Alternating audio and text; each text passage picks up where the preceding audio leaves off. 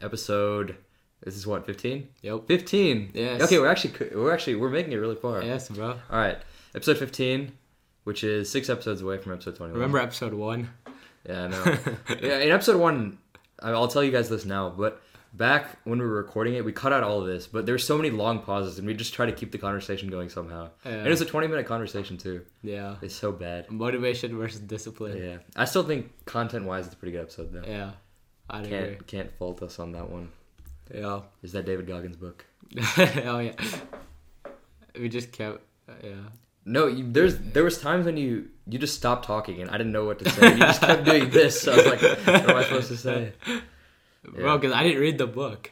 Yeah, I know. But then I talked about motivation, and then you said something like, "Yeah, we need motivation." And I said, "Yeah, we need motivation." No, I didn't, bro. There's no way. Yeah, you did. I remember editing this. I watched this video so many times. I listened to it once on a walk with Narain too. All right. Yeah, but yeah, hard times. long way we've come. Yeah, true. 15 episodes. And imagine when we look back on episode 15 saying we were thinking that we came a long way. Yeah. And then episode 30. Yeah. Or episode 21. Yeah. We'll bring Zayn Mir back as a guest. Yep. That was the longest podcast we ever had. Yeah, I know. It's 3 hours long, bro. We had to cut down so much of it too. Yeah. It'd censor some parts. Some parts, yeah. You know what? If we get 15 likes on this, when we drop the second one, we'll make it uncensored. We won't cut out anything at all. Okay. Yeah, Zayn said some out of pocket things. Yeah, well, it's not me. Yeah, I guess. No, we can't do Zayn like that. Yeah, sure. He's the first guest that got it going. If Zayn wants us to explicitly remove something, we'll do it. Then we'll do it. Put out bloopers. Yeah. Put at the end of that. You know Jocko does that? Yeah. Jocko podcast. Yeah. All right, cool. Welcome back to Jocko Podcast. Yeah, no. Number 1. He's crazy. Should we record in black and white? No way. I think that's just the next level. It's the next level of hard. Yeah. We can do that once we climb Everest. We have a plan to climb Mount Everest for the viewers that are not aware of this plan between us. That was so robotic. That was so robotic. I literally said that like a robot. Let me do that again. We have a plan to climb Mount Everest. So bad. And we're going to do it. Right, Nothing can stop us. Great. Okay, now we pivot. Pivot to what? That's a good. I know about Chechnya. Wow. I know about Chechnya. Yeah. Zawagi. You don't know much about it. You just know that they're the hardest people. I know about some wartime strategies that Chechnya used. No, I just know that it's not controlled by Russia, is it? Russia annexed their territory. No. Russia utilizes Chechnyan soldiers for their wars, but basically the Chechnyans, they don't abide by Russia's rules. So they just, while they're there, they take videos and stuff while they're there, like that. All the videos that we saw of the Ukraine war. Those are usually taken by Chechnyan soldiers because they don't have to abide by the same rules as Russian soldiers. Russian soldiers have specific rules like. Specific rules such as you can't record while you're in combat, or you can't go on your phone while in combat. But basically, Russia doesn't control Chechnyans the way they do. They control Russian soldiers. They're almost asking for their help. They're paid, yeah, but they wouldn't. They won't abide by the same rules as Russian soldiers. So they would record and just other things. They just break a lot of rules. But they use them because they're so well military trained. They're the hardest people. Yeah. In the world, they're I don't know. They're at least in Eastern Europe. They're trained to withstand a lot of hard things just because of the environment. The mountains. Yeah.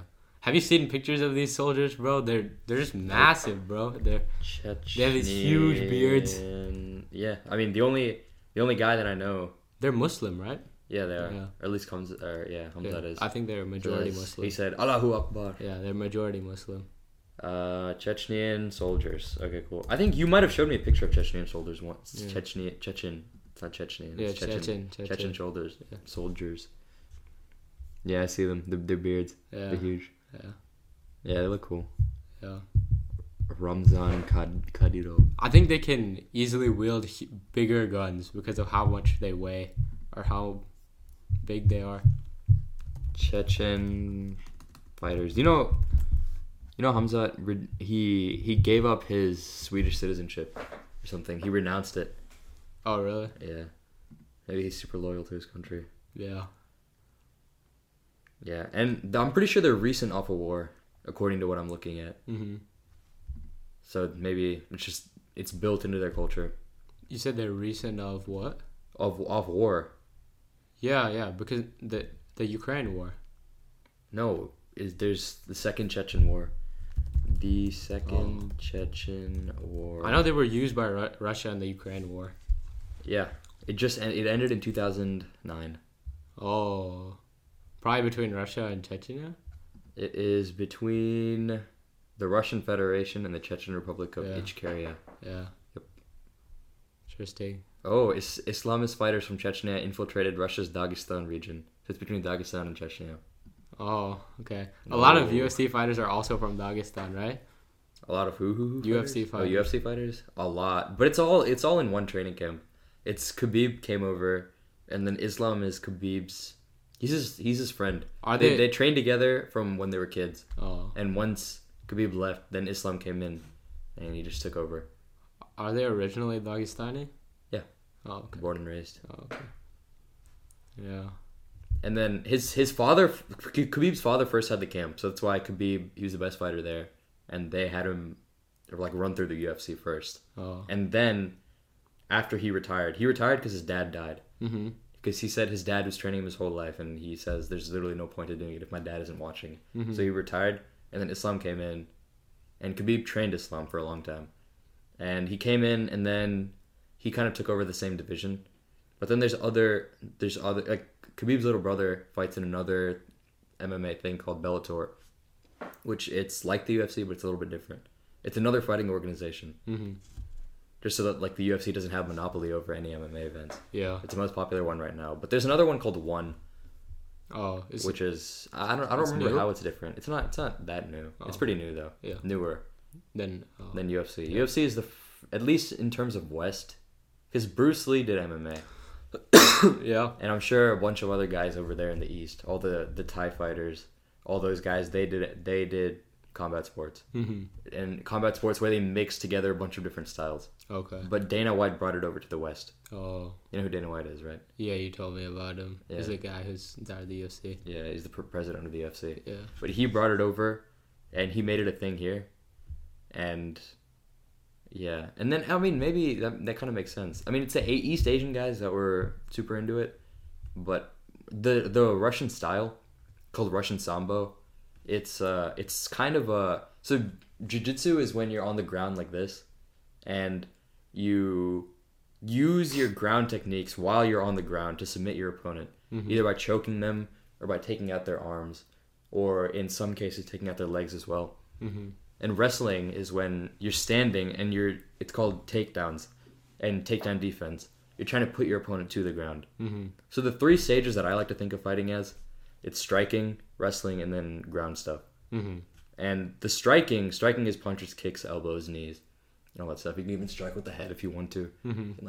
And like headbutt them. Yeah. But then wrestling is when you're trying to you're in a standing position and you're trying to put your opponent to the ground. And jiu-jitsu and there's other ground stuff, but jiu-jitsu is the most common one in the West. You start on the ground? You start on the ground. You want to be low when you start. Yeah. Something like that? Yeah. Jiu-jitsu doesn't have takedowns. Oh, yeah. You're already on the ground. You're already on the ground. Yeah. It's a ground thing. Mm-hmm. And people say that it's useful in actual fights because you go on the ground a lot. Yeah. And Brazilian people are, other than Russian people, they're some of the best. Uh-huh. A lot of champions were Brazilian. Yeah. In almost every division, there was at least a Brazilian champion. Yeah. You probably heard of some of them too, like Anderson Silva. Yeah. Or Jose Aldo. Yeah. People like that. I wonder how hard it was for the UFC guy or Dana White to popularize it in the West, because at that time everyone was watching WWE, right? Mm-hmm. I remember it was huge, WWE, back then. The thing is, some people fought in both the WWE and the UFC, mm-hmm. which it actually turned out to be a good thing because it gave recognition to the UFC as well. Because Oh. the WWE it's a fake thing. It's not actual wrestling. It's not actual wrestling, yeah. Yeah, but it's for show, right? Yeah, it's for show. For entertainment. But the UFC, so you know Brock Lesnar? No. Brock Lesnar is this huge dude. He's absolutely massive. He weighs so much. He's a WWE guy? Yeah, he was a WWE guy. I think he started in the UFC and then went to WWE. You know Ronda Rousey? Yeah. Yeah, Ronda Rousey, she also started in the UFC and then went to the WWE after her UFC career was done. Oh. So people like that, I think, kind of bridge the gap. Some people... They left UFC to go to WWE? Yeah. Oh, okay. They started in UFC and then they left because the paycheck is bigger. Oh, that makes sense. And then... But WWE wasn't actual fighting. It's not actual fighting, yeah. But then they saw... Or people started watching both, I think. Mm-hmm. Why? That's my question. Why did people... If WWE... A lot of these WWE guys are coming out of the UFC. And the UFC is actually real. I feel like the real thing is a lot. So you think the culture of watchers, they themselves realized that it's not real fighting? No, I don't know. I feel like there was a lot of hype around the storylines and stuff. With the actual combat, it's just not even if you look at it, it's so obvious that it's fake. Yeah. I mean, to me, it's just crazy how an entire culture shifted because it was so popular, WWE. So there's no way all of those people were just amateur watchers and then they decided to watch the UFC. Because anyone who actually knew fighting, would there be a reason for them to watch the WWE? Or why would they, I guess? Because they're into actual fighting. So the way I'm thinking about it is there's all these amateur viewers and they're watching the WWE and then they get into real fighting? Yeah. I mean, I'm trying to look at what's happening. It's only talking about... Oh, hang on. I just found this article that says why the WWE needs to worry about the UFC. When was this made? That's interesting. Because the UFC is way bigger now. Yeah. He said John Jones is one of the thing. Yeah, there's no way, because John Jones... What year? Yeah, this was when John Jones was 24 years old. He became the champion at 23 years old back in, 2011. Oh, okay. So this is... Yeah. It's way back then. This is when it was getting taken over. Yeah. But often, a lot of the UFC fighters, they don't even like Dana White. Because he always calls them up for contracts and stuff. Mm-hmm. They're just like, what the hell, man? But they can all admit that he's one of the best promoters ever. Yeah. He somehow did something where it just got promoted so much that everyone just started tuning into it. He's a crazy businessman. Yeah. Marketing. And they're saying that the competition in WWE got worse and stuff like that. Mm-hmm. This is what this article that was made in October 2nd, 2011. That's what this article is saying. Yeah. The WWE's competition is going away. UFC competition is going up because John Jones was a thing. And then, GSP was a thing then too. Anderson Silva was on his hot streak. Uh-huh. All those fighters are going crazy. Yeah. Then that's the beginning era. Yeah. And then it's saying WrestleMania is losing its appeal. John Jones. This guy, that's so crazy that we're sitting here reading this article that this guy wrote in 2011 about how the WWE is falling off, and now it's just completely falling off. Yep. I wonder about the global impacts of it, though, because I remember when I went to India in 2008, which is forever ago.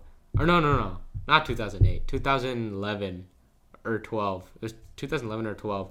WWE was huge there. All the guys my age in the neighborhood were all watching WWE. They were all tuning in for WWE. So I wonder... My mom told me that when I was really young or whatever, my cousins who are 10 to 15 years older than me, she said that they were watching WWE all the time. Yeah. Back when she used to be in India and when she visited and stuff. Okay, the other thing I'm looking at here, their marketing was just bad. Oh. That's the main thing that I'm looking at. It's saying that these guys in the UFC, they don't fight regularly. They fight once in a while, and whenever they fight, there's a huge drawing. It's saying that right now, when this article was written, John Cena was the champion of the WWE, and he has to defend his title almost every single event. Oh yeah, it's just that's bad marketing. Yeah, you're looking at some guy like John Jones. He's fought twice, and he's gonna by the end of this year, he'll have fought twice only twice this year. Yeah. Out of 12 UFC events. Yeah. And someone like Islam or. So there's just more build up around the events. Yeah. That makes sense. Yeah, and is it more international? I feel like I've heard of the most famous WWE people I've heard are mainly English, like John Cena and The Rock. It's American, but I think a lot of people just watched it or tuned into it globally. But even if you're looking at the UFC, there's American guys, there's British guys. Conor McGregor. There's more people. There's more people, and all the Russian guys. Yeah, I wonder if UFC is big in India then right now. Probably not. You don't think so? Mm. Is it real? Has it reached the point that WWE ever reached? What, the UFC? In terms of popularity, yeah. Global popularity? I'm not sure. But in terms of just America? I feel like, yeah. But I don't know. I don't have a fair perspective on this because I was a kid. I was really young. Yeah. When the UFC was or when the WWE was super popular. Yeah. But I guess it's all Dana. I think the marketing has just taken over. Yeah. And they pay the people by how much money they pull in, right? Not by how much they win. Who? UFC. They pay people. It depends on how popular the fighter is. So it's how much money they pull in. Oh. That's what they pay. Yeah. Is that what you're saying? That's what I'm saying. Yeah. So if some guy wasn't as popular, then he'd just get paid less. Yeah, even if he was a better. If they put on a really good performance and they get paid bonuses. I think that's a really smart move for the UFC because it optimizes their profit because think about it in the WWE, if you have a very unentertaining player, or it's an incentive for entertaining people to get in even if they're not the best fighters, whereas if you don't have that system, most of the money is going towards people who are not bringing in that much money. So I think that's a really smart financial move for the UFC. Yeah, true. I've never heard of it before either. I feel like it might be proprietary. Yeah, and people, like as you're saying, people are just trying more to get better paychecks. Yeah. So that's how they made up for the entertainment part of it, because they know the UFC won't be as entertaining as the WWE just because of the combat style. Yeah, but I think they care about the entertainment too, because at least they don't want to make it super boring. Exactly. So I think they knew, there's not going to be people getting chairs and slamming it on people. Yeah. But they knew the way to make up for that was this might have been the way to pull in more entertaining people into the yeah. Yeah, because a lot of the highest paid UFC guys, or the highest pay-per-views, they're typically not the best guys. Yeah. I mean, John Jones is the GOAT, and I think he's the highest pay-per-view right now. But Conor McGregor exists. Yeah. And he's not amazing. Yeah. Yeah. I guess to be fair, when Conor McGregor was at the peak of his popularity, he was insane. He was super good. He was killing everybody. So, I mean, I would also rescind my statement, but not that their UFC is pulling in more entertaining people, but I think they're making the best fighters more entertaining. You think? Yeah. I don't know. I feel like, when Sean Strickland beat Izzy Adesanya, a lot of people were saying that Dana was mad because Izzy's this wild market. He's a marketable guy. To be fair, I think Sean Strickland is a marketable guy too. Yeah, he is. They're trying to get marketable guys as the face of the UFC. They're not getting... That's what people are saying. I'd say it's way more fair than the WWE. Okay. But also, there's this guy named Aljamain Sterling. Yeah. Who was the bantamweight champion. Yeah. And the fight was set up for him against a much better opponent, and he somehow beat that better opponent. And then the second fight that he had as champion, he beat that opponent as well. And that opponent is one of the best bantamweights of all time, and he somehow beat him. But then Dana White, he didn't let him have a proper recovery, or that's what he says. But he fought in UFC 290, I think, and then he fought in 292 as well, which is 2 months apart or 3 months apart or something. Yeah. He fought very close, 2 very close fights. Yeah. And he's saying that the reason that happened is because Dana wanted him to fight again, because he didn't want him as champion, because he wanted a more marketable face for the bantamweight. Oh. But also, I don't know about that, because there's this guy named GSP. He's also one of the best of all time. Mm-hmm. And he was saying that you're not ever forced to sign a contract that Dana sends you. Mm-hmm. No matter what kind of pressure that he puts on you, you can always say no. Mm-hmm. You can say no to a fight and just wait later. Yeah. So I don't know exactly how that plays out. Yeah. Because I'm sure GSP was a pretty marketable guy too. Yeah. So maybe they gave him more lenience here and there. Yeah. You have any thoughts on that? I guess, the issue would be if you're not getting... Because so many people watch the UFC. So many aspiring fighters watch the UFC. And then the issue is if you're not having the best fighters there and you're sacrificing the best fighting for better entertainment value, then that's really damaging to fighting culture. That's true. Yeah. Oh, the reason... It's switching back to what we were talking about earlier, but the reason why Russian people, and especially those two areas, are so dominant is because they train in Russian Sambo, which the reason I brought up striking wrestling and striking wrestling and ground stuff is because Russian combat Sambo especially, it's a trend. It kind of groups the two things together. It groups together wrestling and ground stuff. Oh, okay. So Russian Sambo going against a Brazilian guy on their feet, the Russian guy has the very clear advantage. Oh. If the Brazilian guy is mainly trained jiu-jitsu. Yeah. Or any guy in the West is mainly trained jiu-jitsu. Yeah. The Sambo gives them gives them an advantage on their feet, but then it doesn't give them the advantage in ground stuff, but the creativity, you can have more creativity with it. Mm. You can do better submissions, or not better submissions, but you can try to do submissions on the feet, maybe, and different positions as well as the jiu-jitsu ones, the basic jiu-jitsu positions, and some of the ones on the feet as well. It's a little bit different, and I think that's why they're so popular. Yeah. Or they're not popular, why they're so dominant. They're so dominant. Yeah, that's the because word. They're trained in that style. Yeah, and if you're looking at Combat Sambo's performance in other grappling tournaments, not just MMA, but in pure grappling tournaments, where it's just wrestling and ground stuff and no striking at all. Oh, Sambo somehow connects striking to grappling in a way that. But there's no striking in Sambo, right? I don't think so. But they use some strikes as feints, or they use striking as some distraction to set up a takedown. Oh. And it's different because they know, like, the fluidity of the movement. It's different because it's not you're not switching from one style to the other. It's the same style the entire time. Mm-hmm. All the wrestling and the ground stuff is in the same style. Mm-hmm. Versus if you're doing wrestling, for example, judo. If you're doing judo, it's a Japanese wrestling, because this is the Western MMA thing. They usually do Muay Thai, and then they do judo, and then they do BJJ. Those are the three things. Mm-hmm. But judo and BJJ are fundamentally different styles. Oh. So the reason I think Russian people are so dominant is they somehow combine some unorthodox striking, almost in the most optimal way. Yeah. To set up something where it's the same style. The grappling is all the same style. Yeah. So their feet are just as effective. Versus if you're trying to fight a Brazilian guy. If you look at the most recent fight between Charles Oliveira and Beneil Dariush, there's literally a portion of the fight where Oliveira is on his back and he's inviting him to come down because he knows he's dominant on the ground. Yeah. Oh, that's funny. Yeah. Yeah.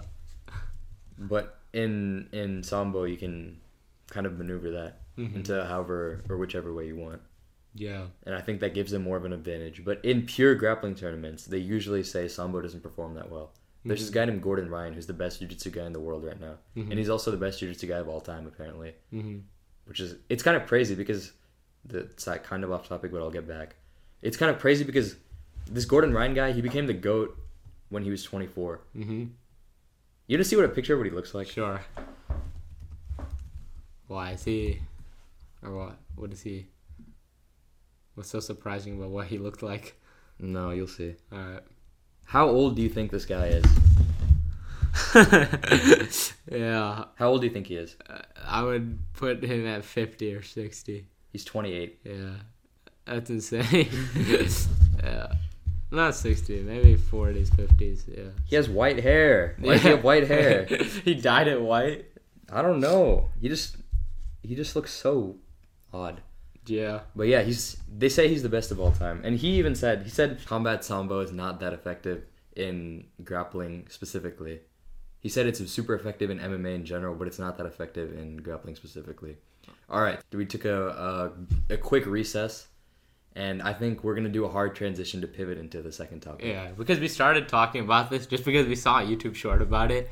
So, but we were starting to have a good conversation, so we're just going to continue it. So, basically the short we saw was about a guy explaining that, it was Chris Williamson, and he's explaining that women want to be loved and adored or something, and then he said men want respect. Yeah, or they want to feel powerful and capable. And I said that I don't think I would agree with that. I said I just don't think men and women are, I mean, they're different, but I don't think they're that different to the point where what do you call it? Mental needs, social, emotional needs? I don't know. Yeah. But I don't... Oh, shit. I just don't think... My bad. They're that different to the point where their needs are completely different. Yeah, but I don't know. I've seen that there was some I don't know if it was a study or something, but something was conducted on comatose war veterans. I think it was a study, but I don't know by who. Mm-hmm. So this is off the top of my head. Okay. But there was something conducted with war veterans, comatose war veterans, where they told them, instead of telling them like wake up, get up, we need you, or something like that, mm-hmm. They kept saying, there's a fire here, like get up and do it, or get up and help us fix this fire, or something like that. I forget the exact specifics. I had to study a long time ago, but apparently that study rose more comatose war veterans than any other words, like those words, telling them that they had some sort of purpose. Yeah, but that might apply to everyone. I don't see why that would specifically apply to men. I think it's because the way our hormones are developed, or the way that our brain develops, I think is a different thing. Because I know the menstrual cycle in women has a lot of effects on their brain. As in what? I'm not sure. Such as what? I'm not sure. You just saw somewhere that it does. I saw in Huberman. On the development of their brain? On the development of their brain, yeah. During puberty, but also after. I think the way that they think is a little bit different. The cognitive patterns, whatever it may be. Okay, that's interesting. Because also the neuromodulators that they have are a little bit different as well. Because we have a lot higher testosterone. Mm-hmm. But how would testosterone affect... Testosterone is... It's drive. Testosterone directly correlates with drive to do anything. Yeah. I remember that. Oh, okay. But that's why I think that they do have different, whatever, social needs or emotional needs. But you think it's an evolutionary thing? Or you think... Yeah, it could be. Yeah. Or do you think all animals have the same thing? Or behave the same way? Where the men and women are... Potentially, yeah. Because we're supposed to act in unison. We're not supposed to act the same. Yeah. Because our roles in nature, at least I think, up to this point, to the point where we can all live the same, I think up to this point, the roles of men and the roles of women in nature have been completely different. Yeah. Oh, okay. And I think that affects the way that they think and the way that they act. Okay. Both men and women.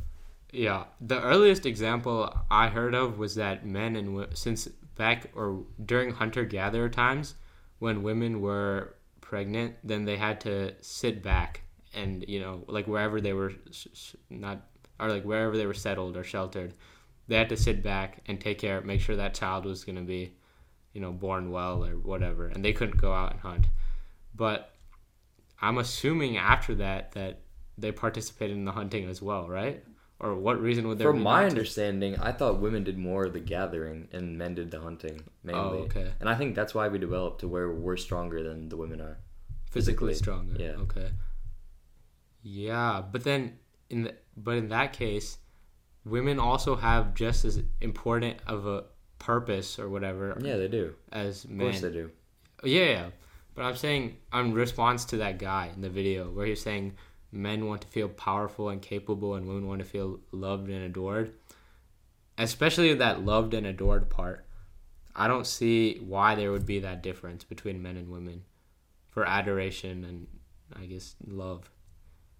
I don't know. I feel like respect and adoration are two different things. I don't know. I know you're trying to say men and women both feel the need to be respected and adored. Yeah. Maybe that's true to a certain extent. Like it falls on a spectrum between respect and love. Potentially, yeah. Yeah. Because I remember I was telling you in one of the episodes, I think that a lot of male depression is due to it's due to purposelessness. Yeah, I agree with that. And that's true in a lot more males than it is of females. Yeah, and then female depression is usually due to completely different reasons. Yeah. I think I've definitely seen that.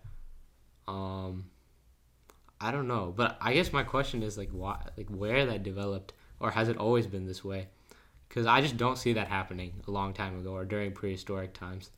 I don't think in prehistoric times. I think in prehistoric times that's what they got. Men got the respect. Whoever caught the biggest fish or whatever, or whoever caught the biggest woolly mammoth. But why wouldn't the woman do that?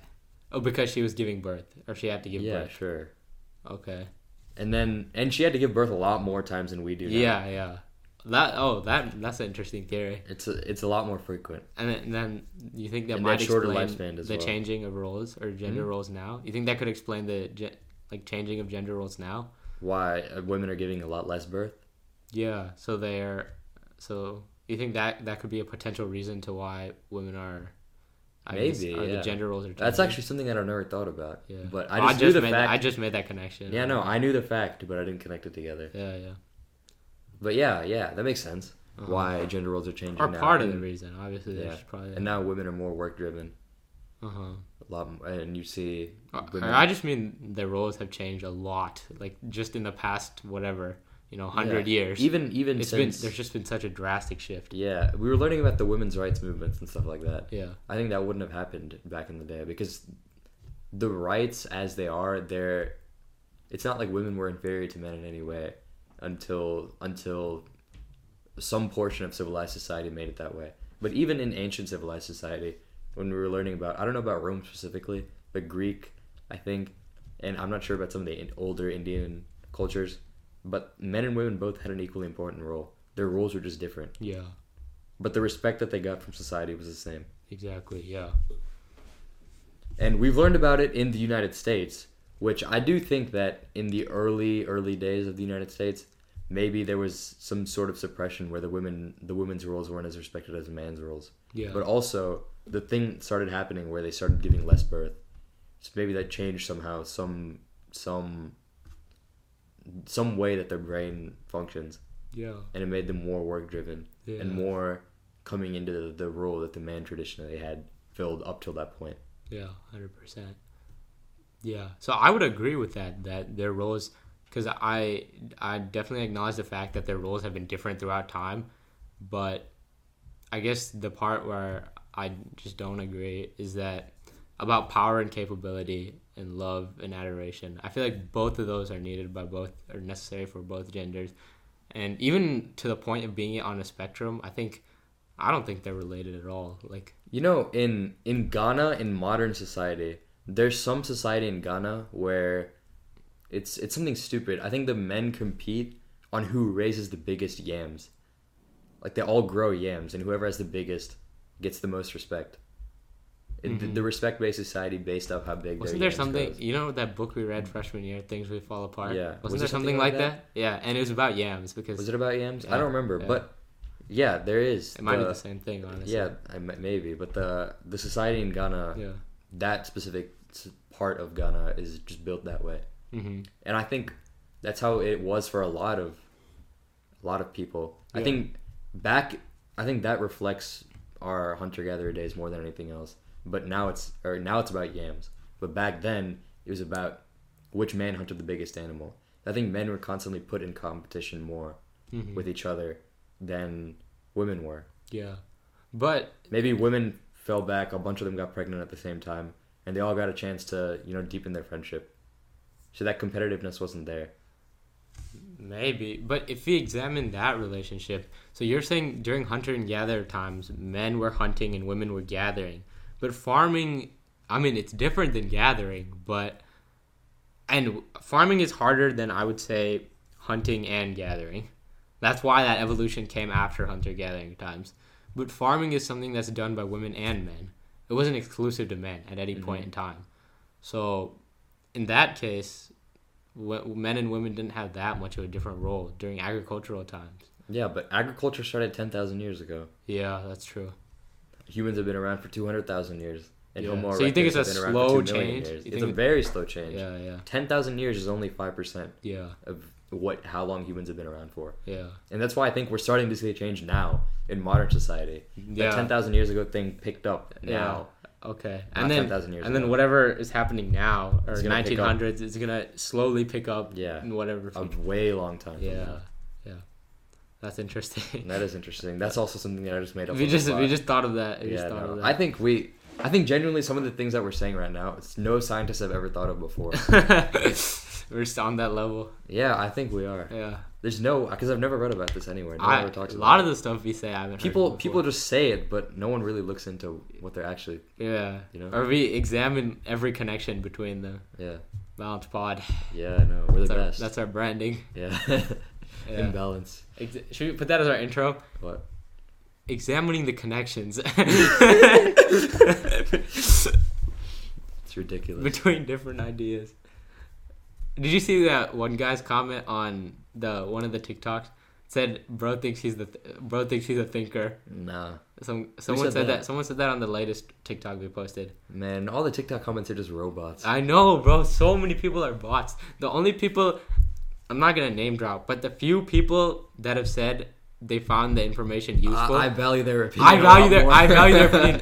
Just even before they made that, they're just, everyone knows that they're better. I guess. I don't know. They're better. They're just better, bro. They're just better people, bro. They're just better than the rest of the robots, bro. Well, okay. I think instead of saying they're better, I think we should say they're independent thinkers. Or they have some sense of authenticity. And I would say that most of the people in our school community would agree that they are. I don't know, just more. I don't know how to describe it or describe him. I'd say more authentic. Yeah. Or they have a level of authenticity. Yeah. They're not. I don't want to say brainwashed, but they're not. They don't let other things that. They have less outside influence. Yeah, their circumstances don't. Wash off on them. They don't take away their personality. I feel like when we're describing the other people that we're talking about, it's because outside influences have just they infiltrate their brain almost in a way, and they're just dictating what they do. You know. Yeah. That makes sense. Yeah. You think that has something to do with parenting? No, bro. I think a huge part of it is your phone, bro. Because I think we have to come back to the topic of TikTok when we're discussing this, because, bro, the impact of TikTok, it's actually insane on how people behave. The language that TikTok uses, it's invented in TikTok within the app only. Yeah, it's not used anywhere else. It's not like a culture invented it or something. It's just kids on an app invented this language, and it's just deployed everywhere. Yeah, no, we've all picked up on it. Yeah. Even now, sometimes when we're talking to each other in real time, even outside of the cameras and stuff. Bro said. Yeah, we. I don't really say that. I don't say bro said either. But I hear so many people say it, bro. Everyone in the comments always says bro said. Yeah. And even in class, everyone says bro said. Yeah. And others glazing. Yeah. But I think both you and I also have some struggle to maintain. Yeah. I wouldn't say as much as others, but I'd say we have some struggle to kind of maintain normalcy in our speech. Yeah. I'm not saying at all we were perfect or anything, but I'm just saying that I think the fact that we recognize that it and we're making an effort to stop that. Yeah. Because even if I'm trying to make my speech perfect, I'd still say or something like that. Yeah. It comes across in how I speak. Mm-hmm. But I mean, it's gotten a lot better than it was 5 months ago. So yeah. Okay. And speaking of authenticity, or it's not specifically authenticity, but another thing I noticed, the amount of hype around musical artists, bro. And I'm saying this because Drake dropped recently. Yeah. And it's just insane how this is the one thing people look forward to. It's almost as if I've seen people who look forward to this more than Christmas, bro. That's insane. You know what I've heard? Yeah. Why this has been happening so much? Yeah. This is actually something that I heard on some unnamed podcast. Okay. That I'll tell you about. Yeah. I've already mentioned it, but I don't want to say it again. Yeah, sure. But he was saying that when around the time of Reagan's presidency, so before this, from all the way up to 1960s, 1970s, the news was a source of complete trustworthiness. The news, it was the most it had so much integrity. Yeah. And we knew that the news people were people of integrity and people of character. Yeah. They kept everything honest. They kept it real. Yeah. But then, instead of allowing people to hear both sides, people started taking one side or the other. And then to get more of a competitive advantage over the other side, they started turning the news into profit centers. So instead of...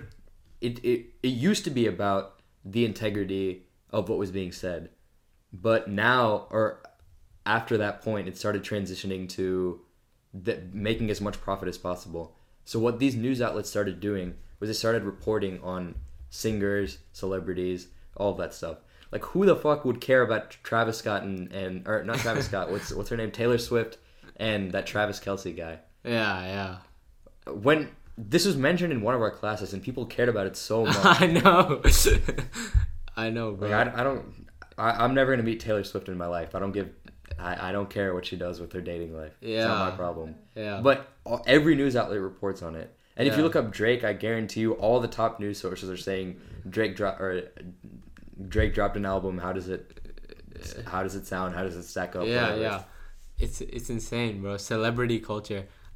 Even if you look at musical artists a while back, no one was looking at their personal lives. And while back, I mean, like while back, not 70s, 80s. No. I mean before that. Before that, musical artists, their personal lives, they weren't celebrities the way they are now. People listen to their music. People were familiar with their music. They critique their music and analyze their music. Because I'm saying this because of the way my mom talks about musical artists or certain Indian musical artists from a while ago. But it's just no one cared about their personal lives the way they do now. So that's insane to me, celebrity culture. But yeah. Yeah, I think news has something to do with that, but also there's a lot of things, I think. Because I was thinking about this as you were talking. What led to American society changing so much as it has in the past 60, 70 years? And I'm remembering the time period specifically with the most changes, 60s and the hippie movement. But even before that, I think, because why did the parents of that generation, or how did they parent differently to where their kids ended up in such a radical shift? The parents of post-World War II? Yeah. Because if you look at all society before that, the 20s or the 1910s or the 1800s, or anything before the hippie movement and that entire culture shift and everything that happened with that, what do you think? I mean, I'm inclined to attribute what happened in the 60s to the fall from. I would say that America reached its peak, economically speaking, in the 60s, and then after that, I think after any nation hits its peak, obviously, what happens next is the decline, and I think that decline is directly associated, or this is what I've always associated with, but I've always associated that decline directly with the culture shift that happened in the 60s. Okay, that makes sense. But I don't know if it's that, because... You know what I was thinking? I was thinking it's after we stopped having big military guys be president. But then I was like, why did big military guys stop trying to run for president? That's the same way I thought. I was thinking, what caused America's economy to stop accelerating and slow down? Yeah. What exactly was it? What was the factor that changed it all? Okay. The economic model I've always believed in, I was talking to my dad about this, but Keynesian economics, I believe, worked way better than modern monetary theory because it focused on real physical things. Because when Nixon removed the gold standard, the American dollar became, what is it, right? The dollar is nothing. It's just, you can print it. So what modern monetary theorists believe is that by adjusting the money supply, right, you can fix all economic issues. Except if you think about this on a... Let me make sure. All right. Good. All right. So what I was saying was, you asked why you think America started peaking in its economy and why its economic growth wasn't accelerating or stopped accelerating. And the reason I said was because I think that the shift from Keynesian economics to modern monetary theory has especially fucked up the economy, because if you think about it, so I said that... watch your language. Yeah, my bad. So we can't market this to kids anymore. Yeah. That means the amount of money we make per view is going to be lower. You bum. Alright, bro, my bad. But the what I was saying was modern monetary theory believes in adjusting the money supply so to solve economic issues. But the reason that's a problem is because money supply or money isn't real anymore, because Nixon took the dollar off the gold standard, which means the dollar's backed by nothing. It's just something that you print. So if you think about this from just a logical standpoint, how can you solve real economic issues by adjusting something that doesn't even exist? It doesn't make sense. The Keynesian model was to increase aggregate demand through government spending to solve economic issues. And that's something real, because when you adjust demand, then real things are happening in the economy. Real things are being purchased and real things are being manufactured. So that's why I think that America's economy peaked and stopped accelerating, because our approach to economics was just completely wrong after that point. Sure. Nixon was he was in the late 60s to the early 70s, right? Right. So you're saying that's the time that the growth rate of the economy just started slowing down drastically. Exactly. That's when I think the growth rate of the economy is accelerating, or I think at that point was when the growth rate of the economy started going down. But now is when it's going down the fastest, because if you can think about most nations as a slope like this. So 60s, 70s, we were here and we were coming down. Now we're just crashing down faster. That's what I believe. Yeah. Do you think there's anything the country could do, or it's just a natural cycle? I think at this point, it's inevitable. From an idealistic standpoint, you could do something. Manufacturing, like I said, the power of manufacturing is insane. Because look at what it did to China's economy.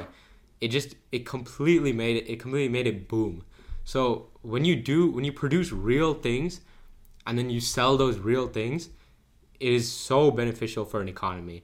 And we need to bring that kind of idealistically, you could do this and solve the economy's problems. But unidealistically, if we're looking at the condition or all the factors in America right now, I think the fall of America from its first place in the economic model or worldwide standings is inevitable. That's true. But also, I feel like manufacturing jobs as well can't be done quite as easily, because the pay for those and the demand for those, or the demand might be the same as ever, or even higher than ever, but the pay for those and the social respect for those is so low comparatively. Yeah. But why do you think the pay for those became so low?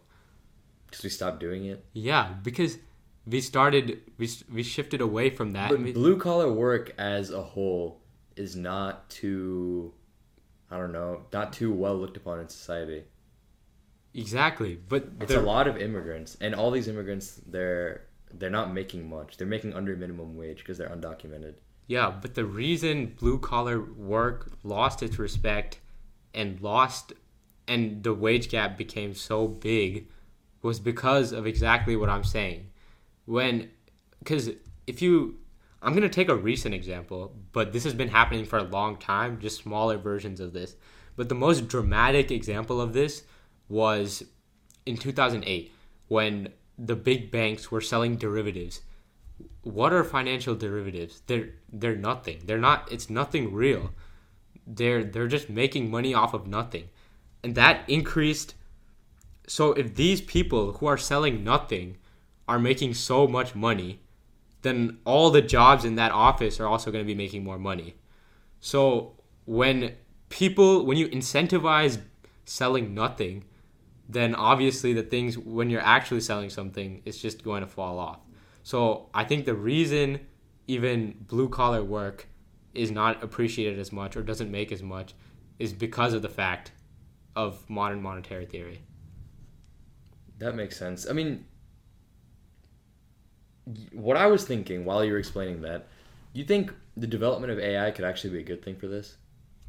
In terms of for manufacturing? Manufacturing. Yeah. Because either I think all the human labor can just be replaced by machines. But then also in the things that machines can't do. I think machines can take over most jobs that you can get with a degree. And I think that the jobs that people are going to flock towards are going to be creative stuff like a podcast or blue collar work. Mm-hmm. Because who trusts AI with, or I mean, I'm sure the trust factor will establish, but one of our English teachers was saying that a lot of blue collar work might end up worth learning for this generation more than any other up to this point. Yeah. I haven't thought about it that much, but now that you mention it, I think that could be a thing. Yeah. I don't know. I feel like AI is going to transform our economy. While I want to assume that everything is cyclical and abides by patterns and that we should be able to predict what's going to happen next, it's so difficult to do.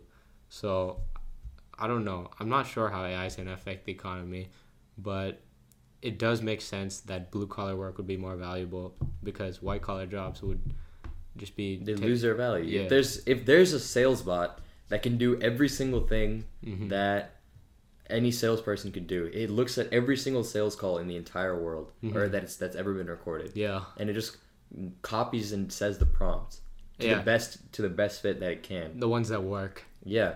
The experience that AI has had, that robot has had more experience than any other salesperson in history. Yeah. So it's ultimately the best salesperson. While loops. No, what the fuck? It might be a connection. I'm just no, saying. but and even if you're looking at, I mean, tech, for example, while loops, a robot that knows every single programming language, that knows every single loophole, Yeah. It doesn't forget anything, Yeah. It doesn't burn out, it can just keep going 24/7 nonstop. Exactly. Why would there be need for any person after that? Yeah. Maybe it'll be a dramatic change for the economy. But I think before AI... And also, we have a significant employment shortage, Mm-hmm. or a need for more employment, Mm-hmm. or we have jobs that we want people to fill, but they're not filling it, or we don't have the people to fill those jobs. And I think once AI becomes a mainstream thing, that gap will be taken care of. So some smaller companies will become bigger companies because of it. Yeah.